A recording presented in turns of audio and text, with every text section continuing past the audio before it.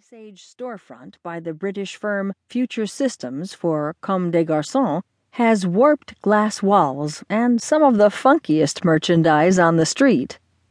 Omotesando West. Todd's Shoes, Hugo Boss, Christian Dior, Louis Vuitton. Once you head west to the wider section of Omotesando, the thoroughfare becomes much busier, the sidewalks more crowded with swiftly moving masses. The first stop is arguably the best of them all, Japanese master Toyo Ito's Todd's Shoes. In 2013, Ito won the Pritzker Prize, the profession's highest honor. His store's fractured matte concrete and glass structure is inspired by the web of 3 branches that line the street.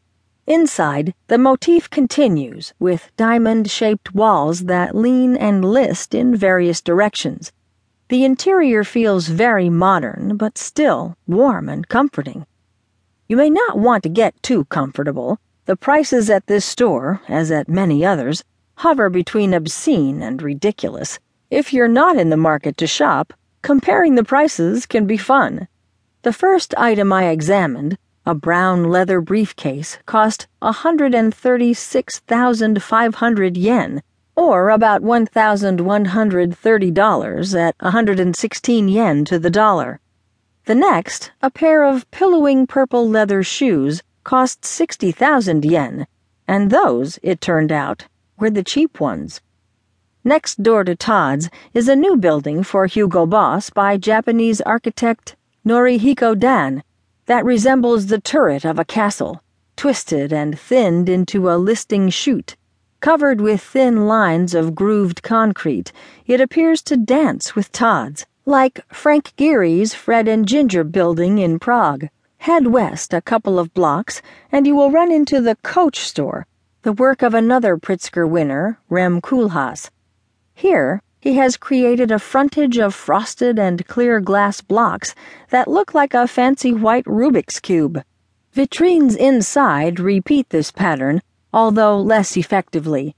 Head just a few more blocks west, and you arrive at Christian Dior, designed by yet another Pritzker laureate, Japanese firm Sana.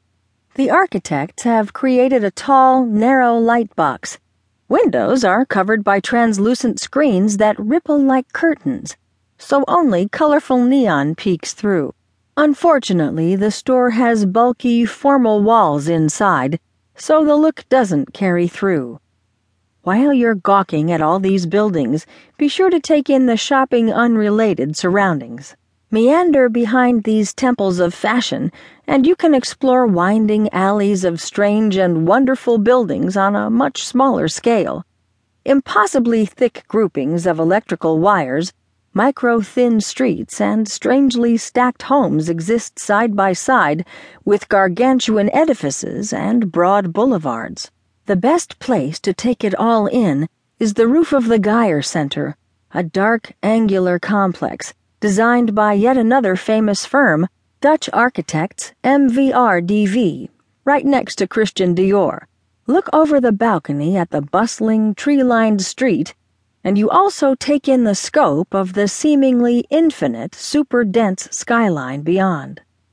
Just down the street, Japanese star Jun Aoki has designed a boutique for Louis Vuitton, one of a whopping 13 Louis Vuitton locations in Tokyo, whose facades' varying squares of metal mesh are loosely patterned on stacked suitcases. Inside, the store is full of more art than many of the city's galleries, including origami-like chandeliers and feather-light hanging steel filaments. The rooms are stacked unevenly, giving you the impression that you're floating as you walk around. Ginza, Hermès, De Beers, Mikimoto. Once you've had your fill of Omotesando, head about 15 minutes east on the subway into Tokyo's version of Fifth Avenue, the Ginza neighborhood. Ginza is one of several tall neon canyons in the city, but more upscale than, for instance, Shinjuku, the area made famous by the movie Lost in Translation. Here, another world-famous architect, Renzo Piano, has built a narrow tower for